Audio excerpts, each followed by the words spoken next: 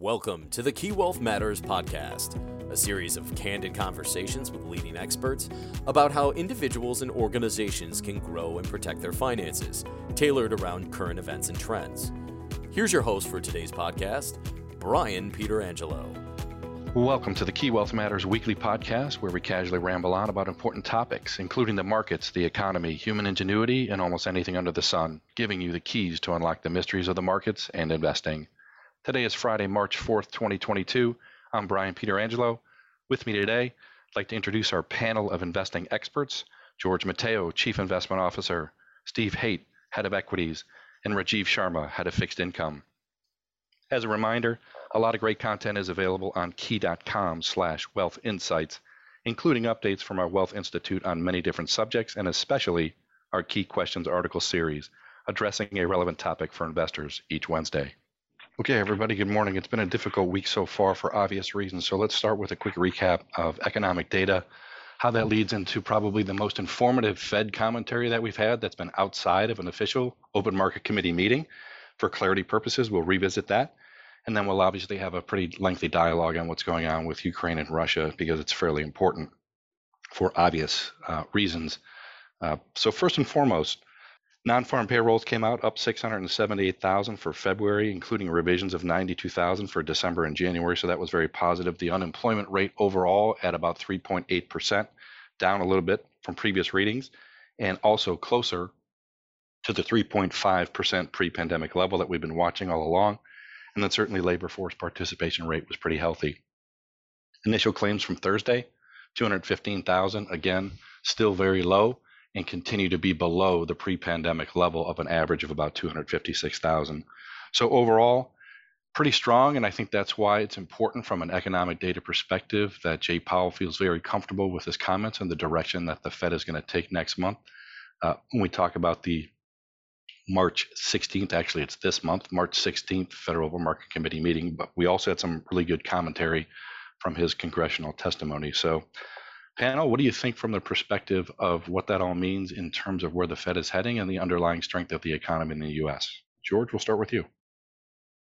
Sure, Brian. I think it's important to note that these numbers obviously came out or maybe capture period just prior to the invasion in Ukraine. So we might have to take them with a little bit of grain of salt, but it can't be denied that the U.S. economy anyway is really exhibiting a ton of momentum right now. You mentioned that employment gains have been really strong. The last couple of months have, I think, averaging a couple 100,000. And we've now got the unemployment rate close to a new, not a new low, but a new cycle low at just under 4%. Incomes are rising along with that. You mentioned wages. I think wages were up 5% or so year over year. And we've seen other other parts of the economy doing quite well also. Housing continues to be really very robust, despite the fact that mortgage rates have ticked up a little bit. You're even seeing pickup demand in some of the airline and travel sectors.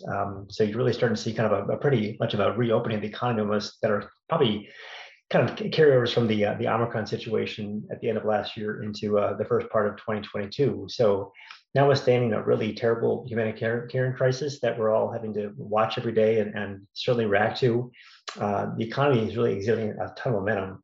And that's also broad-based. There's a survey we often don't talk about called ISM. It's kind of an indicator of just general economic activity. And essentially anything above 50 suggests that economies are expanding.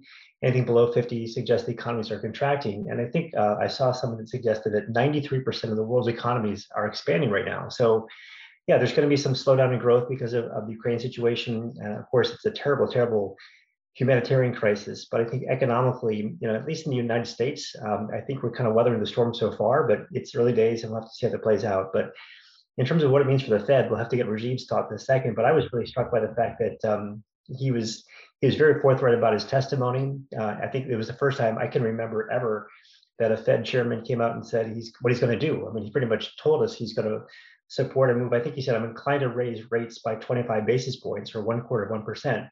That's somewhat uncharacteristic that he would show his cards that cleanly, but it's clear that the Fed needs to raise interest rates, and they're willing to do so. But that was my take on it. Rajiv, what do you think of it?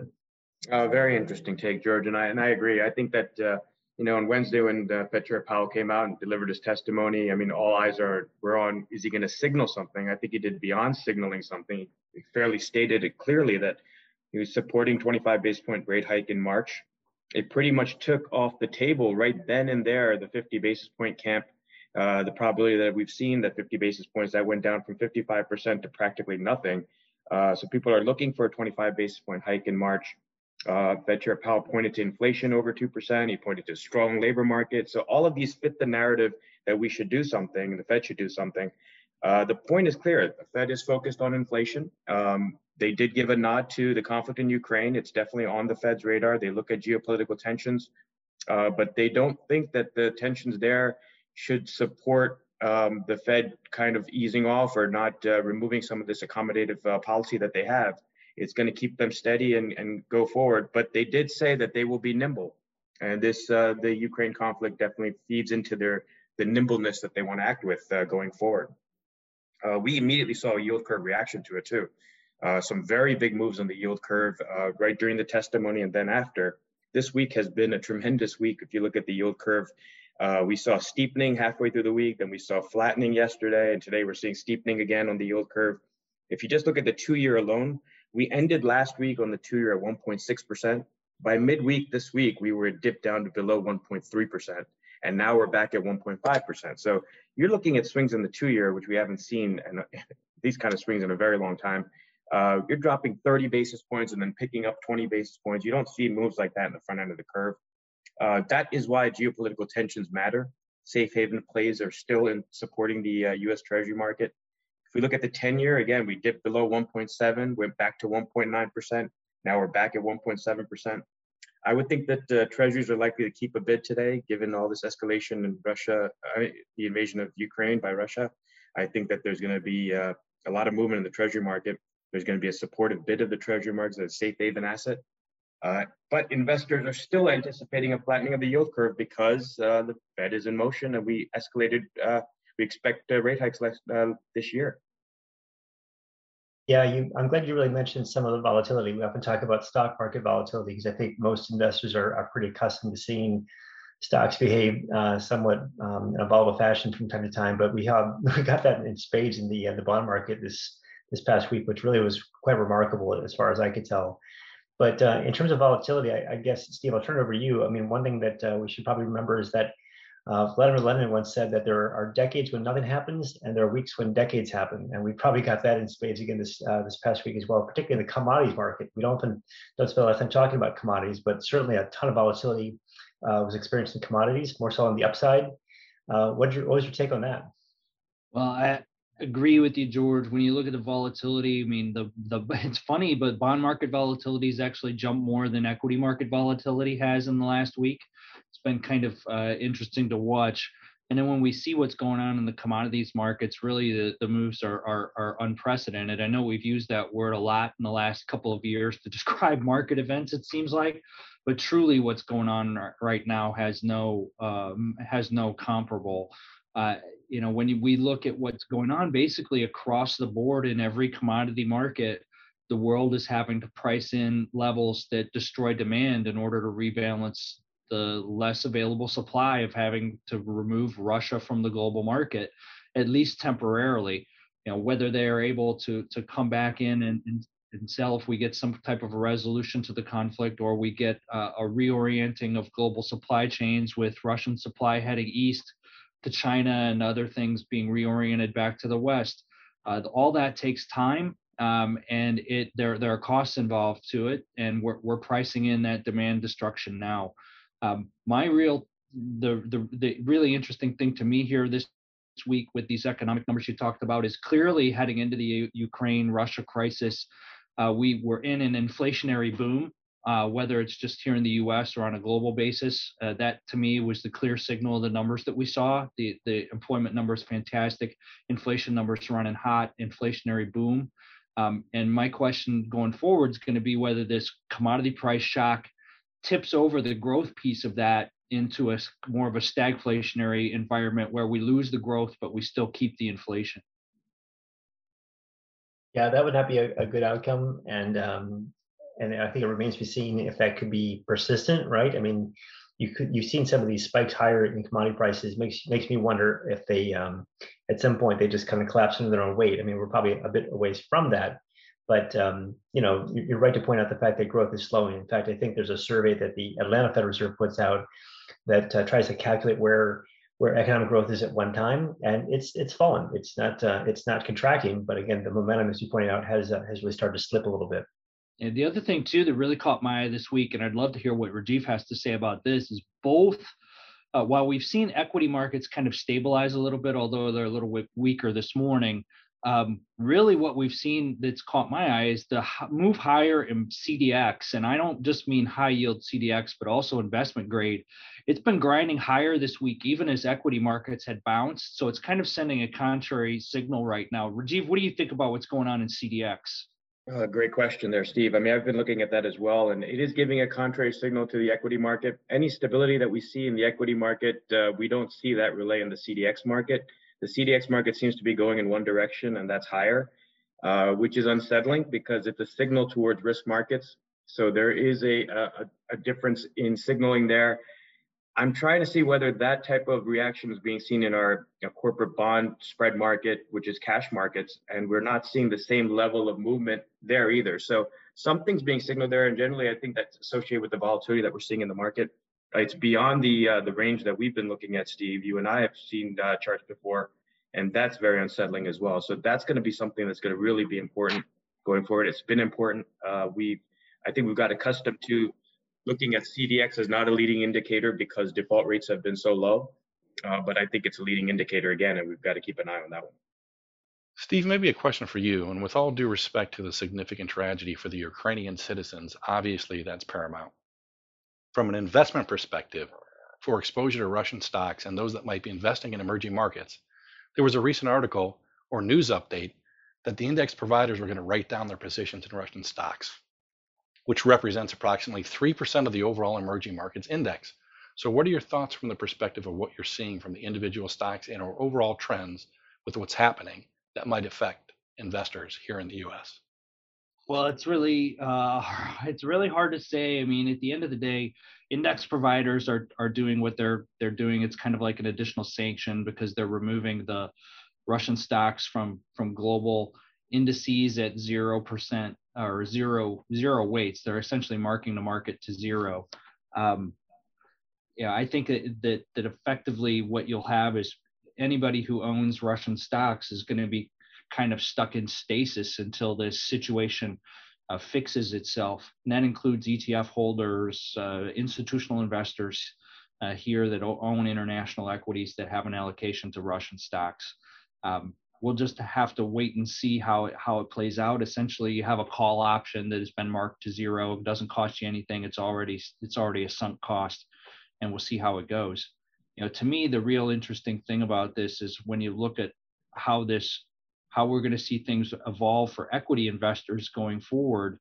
The biggest impact of this whole situation to me, as I think about it, is the potential to see equity multiples compress a bit more than what we've seen here lately. Obviously, we've been under pressure because rates have been rising, but if you look structurally, we really collected a premium over the last 20 to 30 years from having the US be the preeminent global superpower. It was a unipolar world. That's a less risky environment when you're in a unipolar world. And it seems to me that the real knock-on impact from what we're seeing here is that whether it's China and Russia or China alone, we're clearly moving back to either a multipolar or a bipolar world. And that increases risk. And if you increase risk, that means multiples need to compress. So I think that there's going to be a bit of pressure on equities, irrespective of a simple or a quick resolution to the situation that's going on right now in Ukraine. George, do you have any other thoughts from an overall economic perspective globally and what we're thinking about from an investment strategy perspective?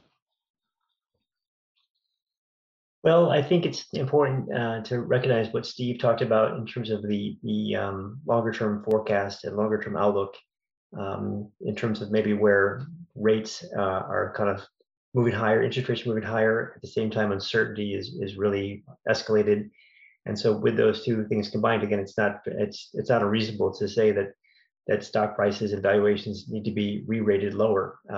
So that's certainly the case, and that's kind of where I think the stock market is trying to figure out where to go.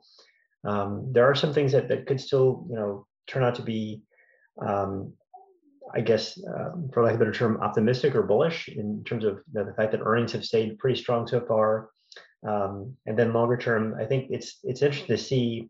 I've read a couple of articles that have talked about how this conflict might end, and some certain scenarios are somewhat dire that we probably need not talk about.